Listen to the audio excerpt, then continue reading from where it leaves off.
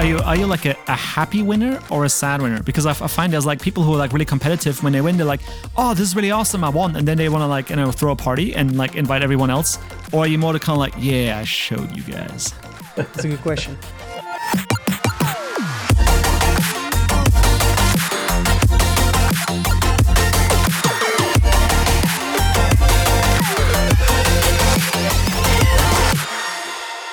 Hello there, listener, and welcome to the 33rd Roundtable episode of the Metacast by Navik. I'm your host, Nico, and today I'm joined by Florian Ziegler, Mats Dayen, and Maria Gillies. First, the topics. So first, we're going to be discussing DAOs, decentralized autonomous organizations, a topic that I really like. Next, we're talking about designing long-living endgames. And then finally, in the remaining time, we're going to be discussing another, casual multi-billion-dollar acquisition of 2022, Sony and Bungie. So, special episode, Maria will be taking over the hosting from me after the introductions, which is going to be fun, and asking all the questions. And I'll be like semi-host, semi-panelist. We'll see, how that turns out. But before we dive into the topics, let's do some introductions. Matt's never been on the show, and we have a bunch of new listeners, so I think it makes sense to do that. Maybe Florian, you can go first. Give us like a 1 minute breakdown of who you are, and then Hey, I'm Florian. I've been designing games for the past, I keep saying 15 years, but I think it's more now. They kind of keep passing these years. For like most of the major publishers, and also done everything from AR to VR to box PC games to mobile free to play. And I'm currently working with Wazder on a gamified social network for games players. Super. Awesome. Good to have you back, man. It's been a while, it feels. All right, Matt. All right. Hi, everyone. My name is Matt Dayen. I am a product manager by trade, currently working for EA on the mobile side.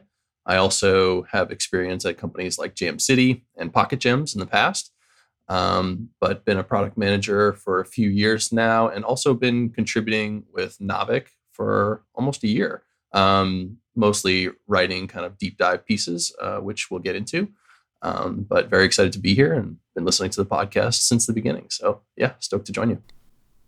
Super cool. And Matt's pieces are amazing. So highly recommend reading those. And then finally we have Maria. Hi, I'm Maria Gillis. I am a product manager at Hutch, and previously I was a product manager at Jagex, and I come from a non-gaming background. So before joining games, I used to work in fintech and just general tech consultancy. And yeah, +1 also for Matt's essays. Really cool. There we go. Cool. Well, Maria, now you have the floor. You can dive into the first topic. All right. So we're going to start with discussing, Matt's latest essay on decentralized autonomous organizations. So Matt, if you want to kick us off with a summary. Sure. So the genesis of this topic actually came from our Navik Discord. So a quick plug for the community there. One of our community members was asking about how are DAOs being used in game development, and that kind of sparked my interest and kind of fell down the rabbit hole of exploring, what are DAOs and how do they differ from traditional organizations. But this piece kind of examines, first of all, what DAOs are and how they are being used in gaming currently, why they make sense for gamers and gaming companies. And also, much of the attention, rightfully so, has been around play to earn gaming, play and earn gaming in 2021. And that makes a lot of sense. DAOs also had a bit of a moment, but not really so much in the gaming space. And I wanted to kind of unpack what was happening within gaming with regards to DAOs and where I thought that might go in the future. So that was kind of the thought behind it. And it took me down a lot of interesting paths that I'm sure we'll kind of dive into here shortly. Oh, thanks. So is there a set of principles that an organization has to meet to be considered a DAO? Sure. There's probably a bit of debate on this topic among the crypto community, but speaking generally, a DAO is sort of a blockchain native organization, and its rules are dictated by smart contracts. Some folks might say that a true DAO has no actual people; it's entirely automated. But essentially, it's a decentralized group of contributors, and the rules of the organization are dictated by smart contracts. Is anyone here a part of one?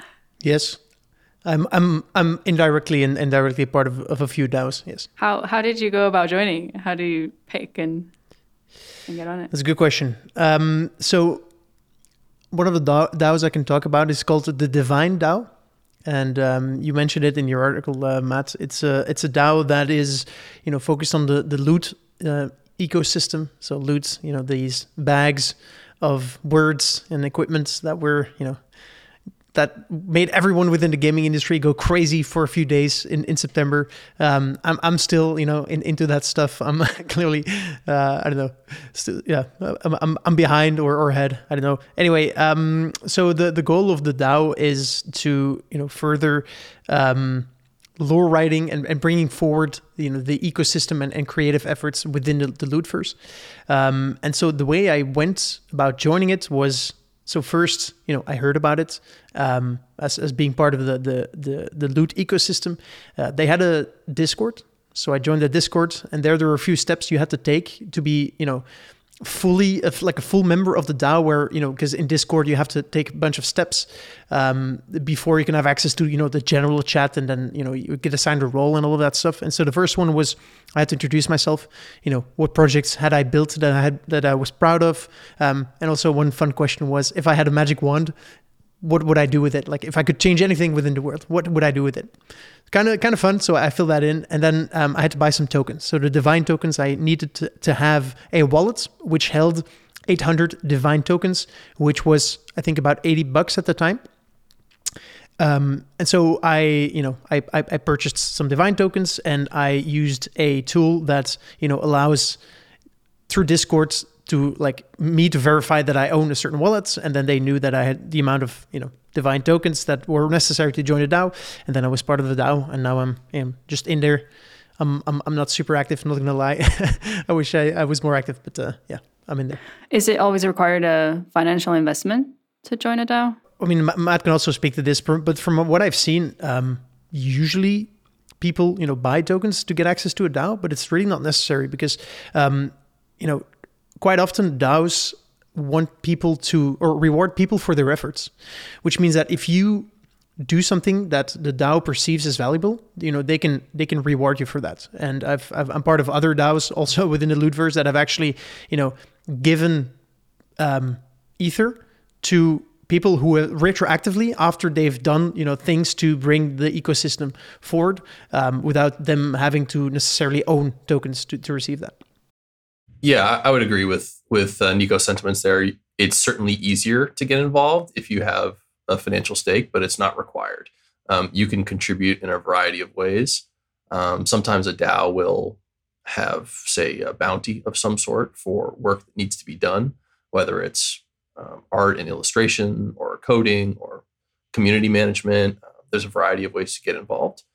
There are other DAOs that have formed around airdropped tokens. Now, the way that those tokens are allocated may relate to previous financial transactions, but again, I don't think it's required. Oh, interesting. So do you think there are any existing businesses that would be easier to adopt this kind of organization? I think businesses that can be automated, it's kind of a cop-out answer, I guess, but those would be a good fit. Like anything that has hard and fast rules that can be put into a contract and sort of easily verified programmatically, I think that's a good fit for using a DAO. Within gaming, and maybe we'll get into this, there are opportunities for DAOs around passionate communities. So this isn't necessarily a business application per se, but one thing worth exploring is that DAOs don't necessarily have to be built around businesses. It could be built around a passionate player community, for example, or fans of a given IP, fans of a sports team. It really could be flexible in that regard. I think what's more important is having a community that is aligned around a specific goal or set of goals or set of ideologies. It could be a variety of things. Matt, question for you. What are your thoughts on, because you said that DAO is basically essentially a group governed by smart contracts. However, and there it would make, there you could say that a DAO only works for things that are on the blockchain, because, only things that are on the blockchain can, easily interact with these smart contracts. What are your thoughts on DAOs who interact with, non-blockchain things? Those could be physical things, but also, the revenue stream of, a gaming company that is, that gets their revenue streams from ads, for example, which are non-blockchain related. What are your thoughts on that? Do you consider, could that be a DAO as well? I think it depends on how much of a purist you are around the definition. I think many would argue that there are a lot of organizations right now that are calling themselves DAOs that are really just kind of chat rooms with a token. So, it kind of depends how strict you want to be around the definition. That said, the product, quote unquote, doesn't necessarily have to be on chain. The governance of the organization, I think, does, though. So, in the example that you gave of an ads-driven business, if you're still holding your governance votes on the chain and capturing the results of those and governing the inflows and outflows of the multi-sig treasury through blockchain-driven technologies, I think that that's sufficient. But this is just my opinion. There are others who may have different opinions. If it's decentralized and from my understanding, it has a flat structure, how does the organization make decisions? Could be a variety of ways. Could be strictly through democratic vote, one token, one vote. There are, of course, problems with that. There could be smaller working groups. So you kind of delegate certain functions, say community management or marketing or operations, to different working groups. And these groups are given the autonomy and the authority to make decisions within their sort of realm of responsibility. There could be sort of delegated representation in terms of voting. So you have a particular community member who has a strong position or strong opinion about a given direction that the organization should go in, and community members give that person the authority to kind of use their voting rights as this person is advocating for. It's almost like a real world politician in a way. So there's a variety of ways you can do it. And I don't think that a quote unquote best practice has emerged just yet. I'm starting to become interested in joining one. You should.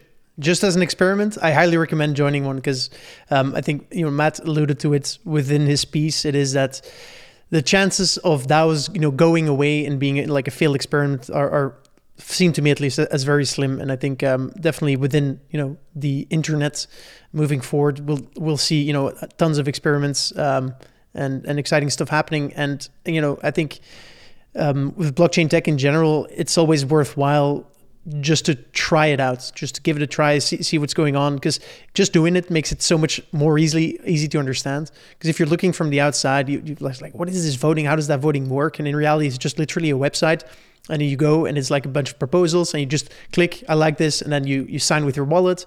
It all sounds more complex and harder than it actually ends up being as a user. If the voting can be tied to the number of tokens that you have, do you think it listens to all voices, including voices that may not have for example, if you have to purchase the tokens, if they don't have the financial means to buy a lot of tokens, that maybe their voice isn't as heard as other people? That's absolutely an issue worth exploring. It's kind of like paying for power in a way, and that's absolutely problematic. I think it's something that DAOs need to solve for. There are ways that you can attempt to address that, similar to different class shares in a traditional organization. You could have tokens with different sets of voting rights. You can also, take this into consideration when planning out the entire token allocation from the get-go. So only a certain amount can be distributed to the community versus original contributors versus ongoing contributors. There are different ways you can chop it up. But I'd be curious to hear what Nico and Florian think about this. It's not a problem that I've seen fully solved yet. I think the hard thing with most things blockchain is to sort of declutter what's actually valuable as a general action or as a general concept versus all the investment noise that's going on. Because I think because for so many people, anything blockchain is just an investment, and as soon as it's that, it's kind of really hard to optimize any new idea for general good. So I think it's really hard to kind of make a call on these. As I said, it's not really been solved because in so many cases, these really amazing concepts are kind of muddled with the fact that you somehow have to satisfy people's actual financial investment.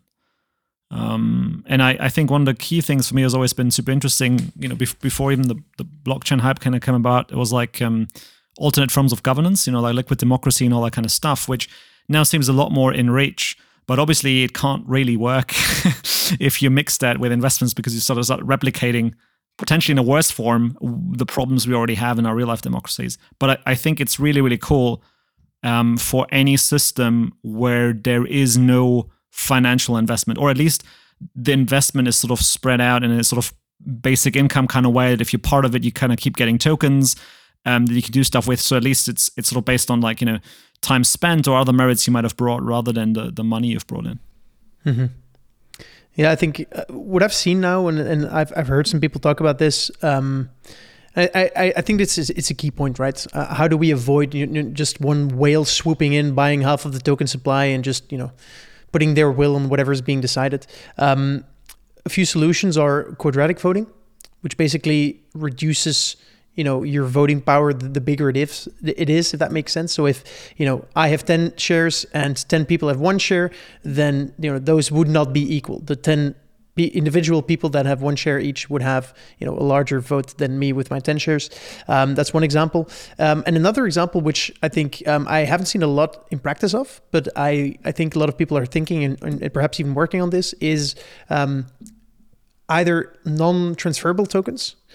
So tokens that you can't sell, where you as a contributor, you receive a number of tokens, but you can't sell them, and so you can't buy them, and in that way, have more voting rights than you would have otherwise, or even NFTs, which would then also be non-transferable. But so NFTs so basically by contributing to the DAO, you accrue voting power. So the more you are active within the community, the more your vote, gains weight in a sense. So these, this essence can be done through NFTs or non-transferable tokens, where every time you do something, you get more tokens, but you just can't sell them. But these are kind of solutions I think some people are working on, thinking about, and likely I think will at some point be implemented somewhere successfully. I think it's quite funny because this is literally also how you balance long-term games to cut down. Wait, that's our second topic. I know. I'm just saying that it kind of like it sort of needs these slots in there because you do the similar things where you go like, if someone grows too powerful, while they have the like a multiples of a starter person, whether it's money or troops, whatever, they kind of get like worse in relation, so that you kind of like brought kind of bit down again. So there's like a band within which you can exist in a level of fairness.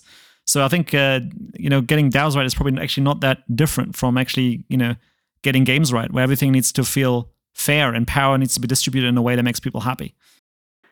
So what do you think needs to happen before DAOs can become more mainstream?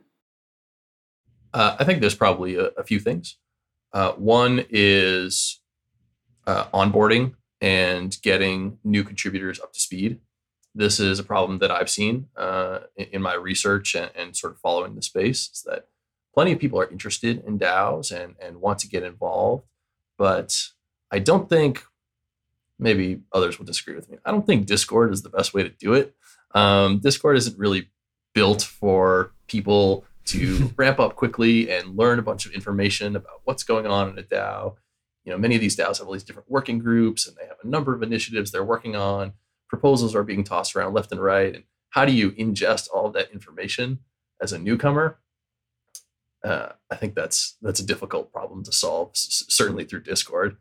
So that would be one issue that I would raise. Another is proving long-term viability. Like, we have seen some DAOs that made a splash in terms of news headlines. For example, you may have heard about the Constitution DAO that tried to buy a copy of the US Constitution and ultimately did not succeed. They were outbid. Now, they made a lot of noise, and you could call that successful in a way, but then they had to figure out, how do we return the funds to our contributors? And then there's gas fees associated with that. What do we do next? Like, our sort of reason for being failed. So what do we do next? So it's great to have headlines, but I think the general public, the crypto skeptical public, will want to see real successes before fully adopting something like this. Mm-hmm. And I think, these will go hand in hand moving forward. I feel like, tooling is going to be essential to make things smooth, where you have one platform where you can both communicate, get up to speed, prove contributions, vote on proposals. One of the problems we're seeing today is how few people actually vote on stuff, right? And that's just because, if you have, let's say, 10 Uniswap tokens sitting somewhere in your wallet because you traded a bit on Uniswap, of course, if you only have 10, you're not gonna stay up to date with whatever's happening in the protocol within the DAO, and you're not gonna vote on that unless there might be one tool where you can just connect your wallet and it's just going to tell you, okay, for all of the tokens and NFTs that you have, you're actually a part of these and these DAOs, and currently you have these many proposals pending. So, if you conveniently click here, you can go there and vote on that. Actually, I met someone last week who's part of the Snapshot team, who is probably one of the main, voting mechanisms for DAOs right now. So maybe I should tell him this. But I guess, I think tooling will lead to, more efficient DAOs will lead to, one big success will lead to external parties looking at this and saying, this might make sense and be interesting for us too. Last question before moving on to the next topic. When you were describing how if someone contributes to the DAO that they might get more voting rights, from a gaming perspective, this is making me think about how when a game has a veteran player and they want to maintain the game similar to how it was when they started, similar to the journey that they had to take to get to the position where they're in terms of their progression. And at least myself, I have experienced this when we're proposing making changes to the onboarding of new players, for example, that the veteran players are against it because it's making it easier for people that come after them. So I was thinking, do you think DAOs could have that situation where someone votes against it because they don't want it to change to their experience? I mean, it's a good question. And my initial thoughts would be, and I would like to have Florian's thoughts here as well. But for me, I feel like the difference between a DAO and a game might be that, in the end, in the game, the goal is to have fun. And the way you have fun might be different for person A who's been playing the game for 1,000 hours and person B who's just starting the game. But within a DAO, I feel like there's usually one objective. And I think the objectives are more aligned, let's put it that way. And especially, I guess, within PvP games, the objective might be zero sum, where, if I'm winning and you're losing, I'm having more fun, you're having less fun. And, if you win, I lose, you have more fun, I have less fun. But within DAOs, I guess it's more positive sum. And so you might run into fewer of these problems. But Florian, feel free to disagree. So just so I understand your question right, are you sort of suggesting that would be DAOs a good way to make decisions about how to structure your life management of players? And yes, to bring in new features, to redesign the FTUI, for example. Well, in a weird way, we kind of have a situation like that in free to play if you have a very whale heavy game, right? Where If we talk in DAOs where you can financially, where you can buy power, as Matt put it, say Game of War, had this problem that you have a bunch of whales and they basically dictate what needs to happen because they are the main source of income. They've basically bought all the power, even if there's no tokens involved. So I think as soon as the money gets involved, it's really tricky. And then let's just say you make them more equal. The problem you get is that old players might be outvoted in what they want, and then leave. So it's kind of, as much as I love the idea, I find on overall putting democracy on game design or game product decisions has not worked out well. It's a bit of a schizophrenic thing where you always want to listen to your players. If you don't listen to your players, you make worse games and you make them unhappy. Players are really good at spotting problems and issues. They're not very good at finding solutions. And sure, you can always find gold, but on average, that's kind of how it is. So I find this kind of like DAO structure, I would rather use it for players to organize amongst themselves. So where I as a company have no stake, or it's the core of the game in which it's part of the rule set, right? Where you say you could box a DAO in and you just automatically have this group kind of guild-like structure where you form a village. Or it could be something more abstract, like a combat robot, right? Well, because it's just sets of rules that we all influence, and maybe together we form this bigger entity that then fights other people, kind of thing. But it's contained within other humans.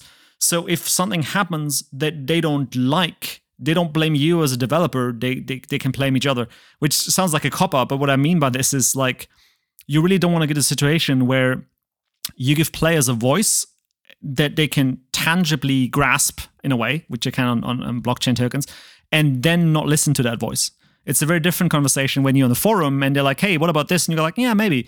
But if they go like, hey, but I've got things, and these things are there to make you do stuff, then it gets really tricky.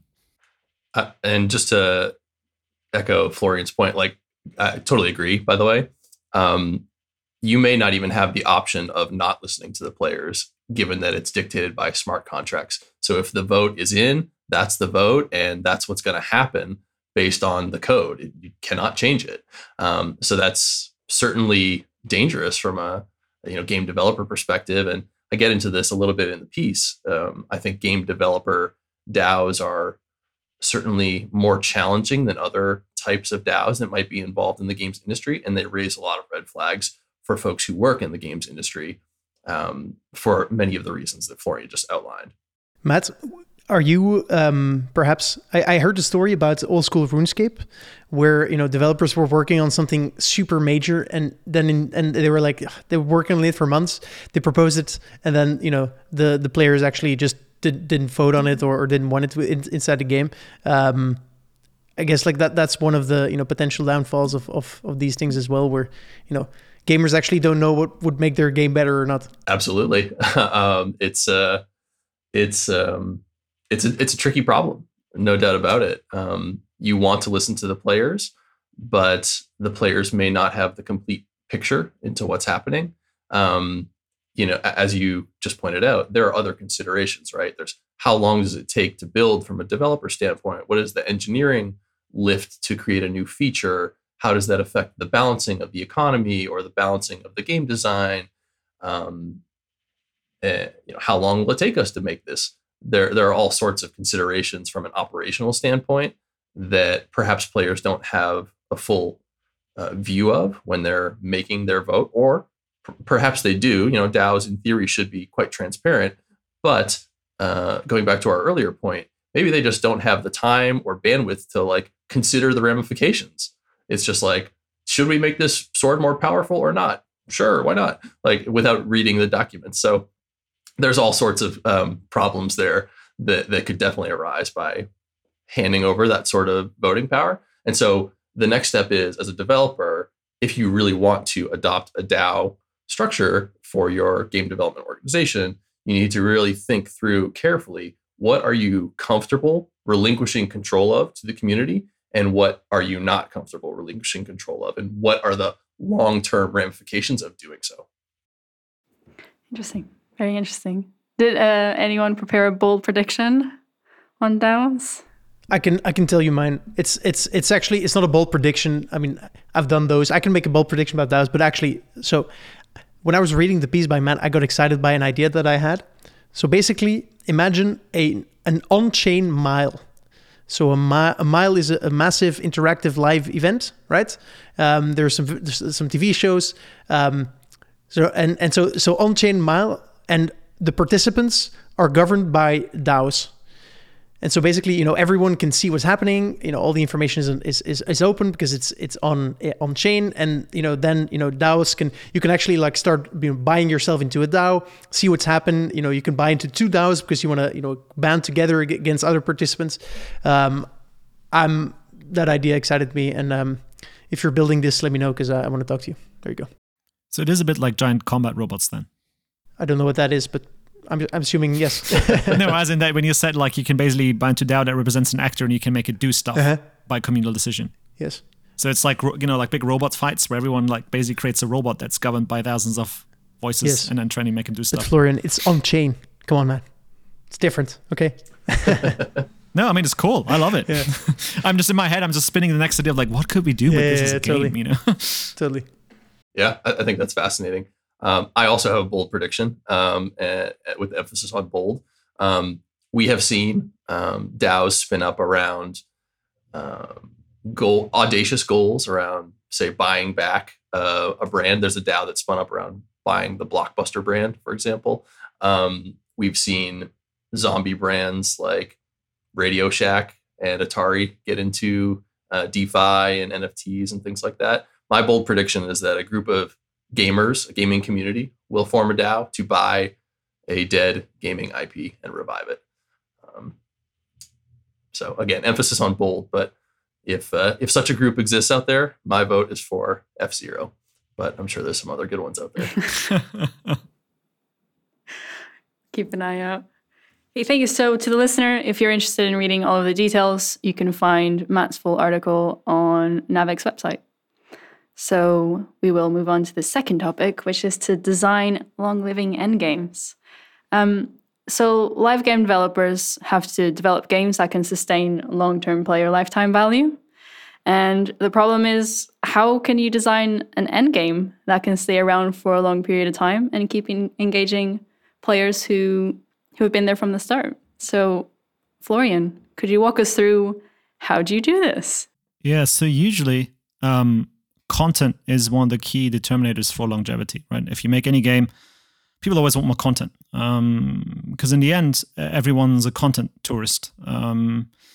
And by content, I don't necessarily mean it's just like new models and new art, which is also super important, but it can just be new, interesting ways of play or new type of player or new type of challenge. And one of the problems you have is that what very often happens still in games is that people design a great game, and it's fantastic for a month, but they've not really designed longevity in it. And when you just start designing a game, one of the first things you should be doing is ask yourself the questions like, hey, what does the endless version of this actually look like? Meaning, if I had to play this game for 500 years, what would I do? And where does the content come from? And content needs to be cheap because the problem you have in every game, you have an initial golden cohort, which is your best players, and you get the most hype and you get all the attention on you, that then declines. And you start making content, end game content. So for the top level players, who are your biggest fans, for less and less people, right? And then what happens is that it actually becomes a rather bad return of investment when you do these things. So any new any content you design that makes it endless needs to be cheap and needs to be accessible to all players, which is actually rather tricky. So meaning that someone who comes in fresh to the game gets the same or similar access to new content as established players. So you give the good things to everybody, not just the far tail end of people. And generally, there's like two best ways to do this. One is PvP. Because players then create the content amongst themselves, so you actually need to make less stuff. And the other is what I call extreme eventification. So generally, I kind of advise studios to think the least linearly possible, and kind of try to make everything as much as they can an event that is siloed on its own. So that means that anyone who's been here long term, but also anyone who's been here just come in here, can basically enjoy the same content or similar content for the same amount of your work.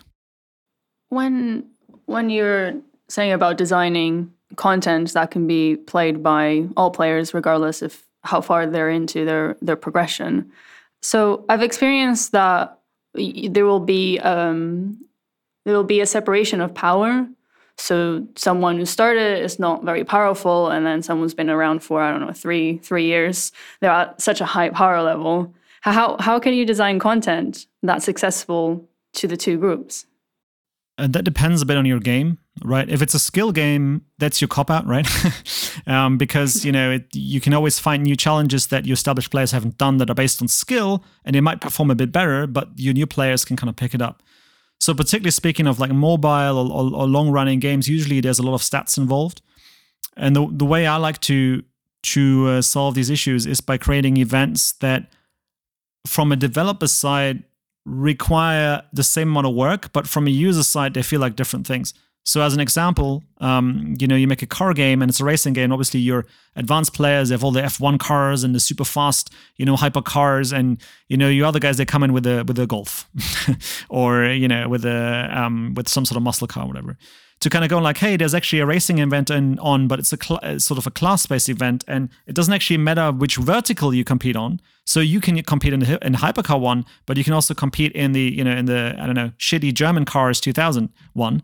And for all intents and purposes, you only make this event once, but to the users, it feels like, maybe I want to actually race my old shitty cars against some noobs, or and if you're a noob, you can go like, I only have this Golf, but it's actually valid in this event. Like I don't feel excluded, and I can actually win something that means something to me, even if I can't compete on like the hypercar level. But from a dev perspective, that's a really, really kind of frugal and fun way to create content that works for all players. Florian, just curious, when you think about a game that has designed a great long-living endgame, what game comes to mind for you? Well, I mean, there are a lot of them, but I, being a systems kind of guy, I prefer some that have solved the issue systemically, right? If you go to like World of Warcraft, which has a great endgame, except for it's just content, right? Mm-hmm. So if you can afford the content treadmill, it's amazing. But when I look to like really good games that have solved the end game really well, I would say that most of the sort of PvP-based mobile games have done really well, because that is just kind of endless. Some of the racing games come to mind, or like Game of War and all these games come to mind, because they don't really end. I mean, to give you an example, there's browser games out there, and I think the browser game market is still worth $2 billion or something silly. People are still playing these. They're playing these PvP, stats-driven, systemic, long-term strategy games still. And I mean, we're probably talking like 15 years now or something. And these are usually the ones that are admirable for how they've solved these, systemic content creation. If there were a studio out there, let's say they don't have a PvP game, and their solution to this problem that they were considering is to funnel new players into the end game faster and be more generous in the rewards so that they can increase their power faster. What do you think about that? Do you think that's a feasible, good solution? It's probably not the only solution, but it's a solution, right? It depends how long that journey is before they can compete with everyone else. And yeah, maybe sometimes you get people who are like, but I didn't get, a free sniper rifle when I started. But these are complaints that really don't matter, because in the end, they want to play with other people, right? So they don't really mind. Like, liquidity trumps the fact that they have an easier ride, for sure. And most players, even if they complain, they get it.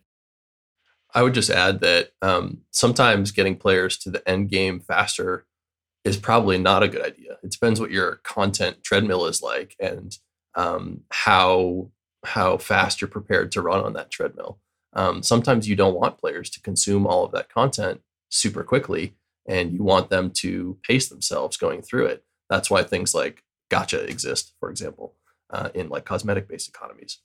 So it's not always the solution. Yeah, I mean, there's also a lot of games companies are not necessarily above doing the inverse, where I'm not going to name names here, but that some say match 3 games, for example, they make new content when it comes out really hard, and it's not very visible that that's a fact. And then after a while, when more people have caught up, they kind of make it a bit easier because it now becomes part of normal content. So sometimes dynamic difficulty or like dynamic changes to the elder player's game actually also works, because these people are the most hardcore. They're going to bite through everything. So you might as well make it super hard. And when the rest arrives, you just dumb it down. Interesting. So what do you think elder players look for in the game? What keeps it fun for them?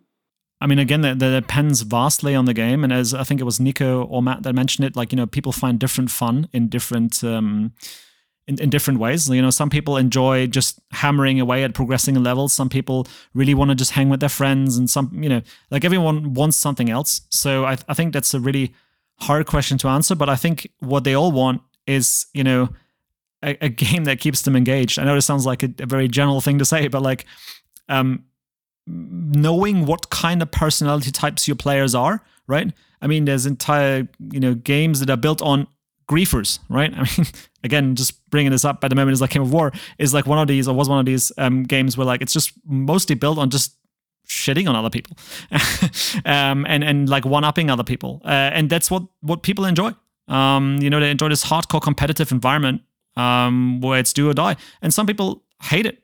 Some people, they just want to sit there and they want to match their candies. They don't want to be bothered. They want to zone out of life, and that's what they love. What are you, Florian? Well, I'm a weird animal because I'm a games designer. So I play all the things. So I play everything from the super zen-y kind of, little cutesy island games to like hardcore shooters. Because in the end, if you want to make games for people, you need to understand all their emotional drivers, right? Mm-hmm. How about you, Matt? I think I'm more towards the competitive PvP side. Although I have a bit of the number go up RPG motivation as well. So it depends. Those are my two kind of areas that I tend to delve into. Mm-hmm. Are you, Maria? I like to feel powerful without having to go against other players and be able to use fun emotes. Very important. Yeah. And you, Nico? I'm unhealthily competitive. So for me, I just want to win. That's it, man. I'm telling you, the feeling I get when I win like a solo Warzone match it's like doesn't get much better. Basically, it's terrible. Are you like a happy winner or a sad winner? Because I find there's like people who are like really competitive. When they win, they're like, oh, this is really awesome, I won. And then they want to like, throw a party and like invite everyone else. Or are you more to kind of like, yeah, I showed you guys? That's a good question. I don't have any media that I think it's a bit of both. But what I do have, like, okay. I cannot play like a game like that after dinner, because otherwise I can't sleep until 1 a.m. No chance. It's terrible. So yeah, it's just the adrenaline rush. That's I guess what I'm looking for. How often do you win? I was pretty good. I mean, I haven't played for a year almost now, which is why I'm suddenly productive in life. And before that, I was getting like 15+% win rate on solo Warzone games. So I was like doing everything possible, like all the cheese strats. That was what I was doing. So just one last question before going to the last topic. Florian, do you have any way to test how good the design is for its endless endgame? As a product manager, I find that very hard. Well, I mean, if you already have players, obviously that helps because you can directly look at what they like, what they don't like, and invite them to like. I mean, we've just literally taken people to kind of go like, hey, do you want to like test a prototype? And people often were like, yeah, this is really cool. So that's helpful. If you don't have it yet and you're still first setting out to do a game, I actually am a big fan of simulations. So, which often most of the time people don't really have the time or want to allocate studio resources to. But if you can grab a coder, or you can do it yourself, and actually try to simulate, how the matchmaking is going to go for that like end game, or like, whether your concepts on a variable gacha that is seasonal, so it wipes every month or something, whether these things actually create the kind of populations and effects that you want, then this is really, really, really, really great. Because Excel a lot of times just doesn't cut it for this kind of stuff. 100% endorse Florian's suggestion around simulation. There are tools that are built to do this. Machinations is one. It's built on like Monte Carlo simulation, which is really powerful and definitely recommend. It is time consuming. As Florian pointed out, you need to kind of have everything mapped out ahead of time. And then there's the risk of kind of model error. So like, one tiny variable changes a little bit early in the model and it leads to wildly different results in the end game, which is ultimately what we're trying to simulate. So there is risk to that, but I definitely endorse the suggestion to use simulation tools. If someone wanted to go about to learn to use machinations, do you have any suggestions on how they could do that? I haven't learned it myself. It seems like this is a bit of a learning curve, but I don't mean to make this a plug for the company, but they have all sorts of like tutorials and stuff on YouTube and on their website. It's definitely interesting. There are other tools, by the way, like Oracle makes a piece of software called Crystal Ball that does Monte Carlo simulation. It's a little bit more heavy duty and not gaming specific, but there are other ways to go about it. Yeah, Machinations is actually great. I just want to second that. And again, it's not a plug for the company, but like, they were super useful before they went commercial. And they're now become really helpful at actually onboarding people. So I think if you're really interested in this, I think all you have to do is write around those guys and they will probably run you through it personally. It's a really great tool. And I think it's actually easier, but weirdly enough, easier than like using Excel or something for a lot of people who think visually. Because you literally put like blobs down the screen. You kind of go like, oh, this dot moves from here to here because of this rule. And it's much easier to follow. So I use Machinations to explain high-level models to the people who don't understand economy and game design, because I can just go like, cool, and this moves from here to here, and this happens because that happens, and it's really, really good for like someone who's in business or someone else where they don't really understand how these systems work because they're very visual. And then if you work at Machinations and you want to sponsor us, you can reach out to me. Well, talking about FPS, that ties into the last topic, Sony's acquisition of Bungie. I promised to not show my hype because my pandemic lockdowns were spent playing Destiny 2. So does anyone have any thoughts on the deal? I can start. I must admit that I am not a Destiny player, but I do know some folks who work at Bungie, and I think it's interesting. One of the kind of knee-jerk reactions was like, oh, this was in response to Microsoft and Activision. I think that's actually not true. I mean, there is certainly like a competitive response aspect to it, but a $3.6 billion deal that doesn't come together in 2 weeks. They've been working on this for a little while, I would assume, and games industry consolidation generally has been happening for the last 2-3 years at a pretty rapid pace. So that was my sort of first reaction. Was it's definitely interesting. Sony needed to do something, I think, and we'll be curious to see how they choose to move forward. They very publicly talked about the desire to remain cross-platform and not make things exclusive. And I'll be interested to see how that plays out and how successful that is, given that Microsoft is taking a decidedly different approach. Nico? Don't have a lot of thoughts here. I've never played Destiny. I was thinking, what the rationale here could be, but I don't know myself, so can't give too many insights there. But Florian, he knows. He understands. Do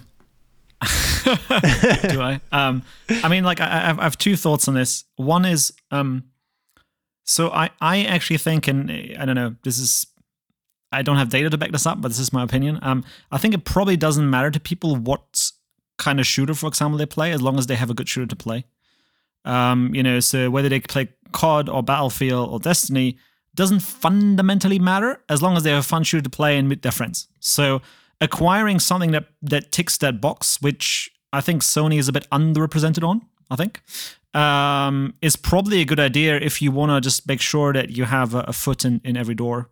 And the other one is that, so Bungie has always been making noise about how they want to not just do video games. And so I was kind of thinking, now this is a very stretch, maybe this fits in the bold prediction bucket, but a while ago, one of my predictions on Navik was actually on Metacast, was that I think entertainment brands will move games first for where it's applicable. So I'm thinking, that this, if you look at the success that Arcane had, for example, the spinning off Riot, I think maybe there is something there as well, because Sony is more than just a games machine. And I think there is potential to maybe do a lot more with an established studio that has an established IP and the creative horsepower and the in-house skills to maybe spin out more than just another shooter game. But this is highly speculative. It's an interesting point. They do have a music division, a film division, animation division. Sony does. So potentially they could leverage the IP in different interesting ways.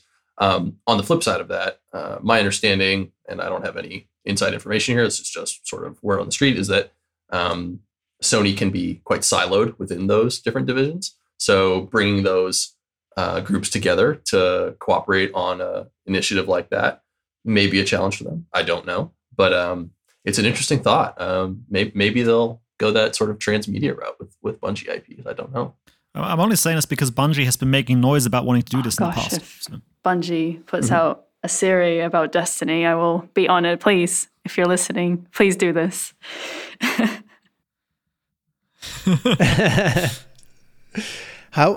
Just a question, how successful was Destiny 2? Does anyone know? Maria enjoyed it, but apart from that... Well, I don't know how successful it was. Personally, as a player, if you want to engage with all of the content, including the expansion and then the season pass, because some of the content is locked behind having the season pass, I think I was spending on average £110 a month. And that's, sorry, not a month, gosh, a year, £110 a year. And then they have microtransactions if you want to buy some cool cosmetics. I was scrolling through Bungie's careers, and I saw that they were hiring for an unannounced game and incubator roles whose description was focused on quick prototyping and experimentation. So that led me to think, are they going to release 2 new IPs? Might they release 1 new IP and Destiny 3? I don't know. Does anyone have any theories of what they could be cooking? My guess, based on no information, is that they're going to stick within shooters. I think shooter is, first of all, it's like a core competency of them, right? They've proven success in that genre, and it's much easier to build a new game in the same genre than it is to go off and do something entirely new. And another point there is that it's a big genre that is continuing to evolve. And, one example of that would be games like Tarkov that are more like extraction shooters. Like there are new twists on the genre that have proven successful both commercially and from like a streaming and social perspective. And I think that might be an interesting space to explore. Not necessarily that, Tarkov model specifically, but new twists on the shooter genre. I think, there is a desire for competitive shooters, and I think this year has the releases from this year have been a little bit underwhelming, so to speak, for fans of the genre from multiple IPs. I will stay away from talking about my current employer, but I think Call of Duty was not received well this year. So there's opportunity there, I guess is what I'm saying. I'm really curious, Nico, you as like an investor,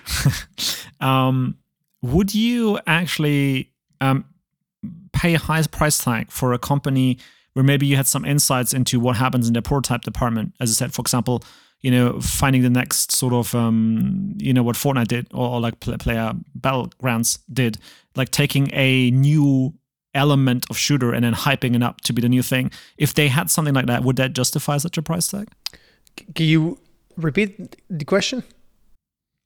I mean, if you found in their laboratory when you kind of like exploring first, whether they're worth the acquisition target, and they had prototypes cooking, not fully fledged games yet, that had that promise of being the next type of shooter experience that could like boom equally, would that justify such a price tag? I think it's, at least from my perspective, it's very hard to assess what's going to be the next big thing. I think if you had asked the people at Epic, they didn't even start Fortnite as the battle royale blowout mode that it or success that it was, right? And so I think, at least from my perspective, I don't think a new idea will merit have very high valuation targets. I think, in-house expertise and an existing player base are usually more valuable.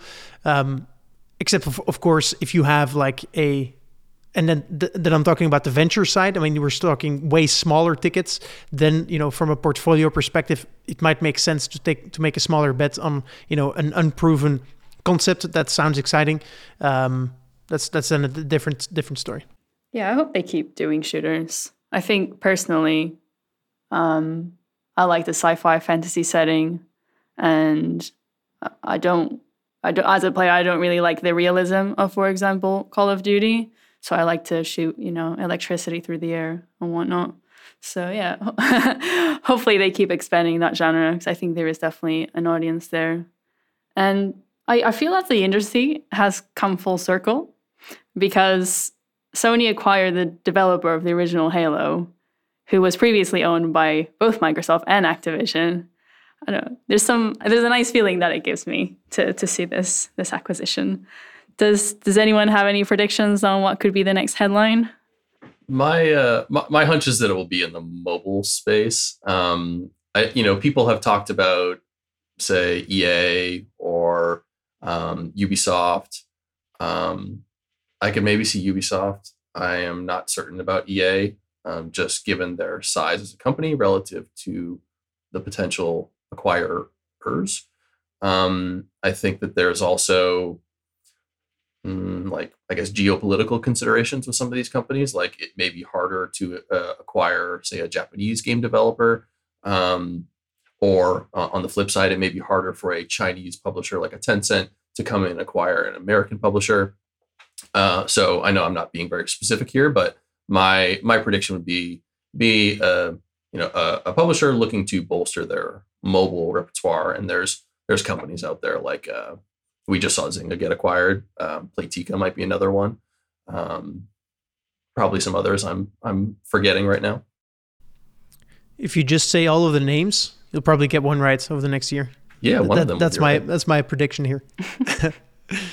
Florian, do you have any thoughts? Well, they basically run across very similar lines as Matt. I mean, like, there's a lot of buzz around this in the industry right now, and I've people throwing around some really wild ideas. I don't know. I'm just sitting tight, and I'll just see what happens. I've also have the impression that everyone is really excited about these acquisitions, but I've personally, at least, haven't really figured out how I feel about those. Whether I feel these will lead to better games, because in the end, like, that's like what I care about, as a gamer. Just don't know how to feel. It's a bit of a cyclical situation, though, right? Like, industry, not just gaming, but industries are always kind of consolidating and then expanding again. So you could reasonably argue that we're seeing a lot of consolidation in quote unquote traditional game publishers and game developers, and that, say, like, Web3 gaming will come in and expand the industry and disrupt things in a different way. And then it, starts again. Then they start to get acquired, and we consolidate again, and we expand again. Who knows? Maybe a DAO will buy a game company. Maybe. Okay, well, Florian, Matt, thank you very much for being on. And thank you for our listeners for tuning in. And we hope that you enjoyed the episode. The Metacast is out, and look forward to speaking to you again.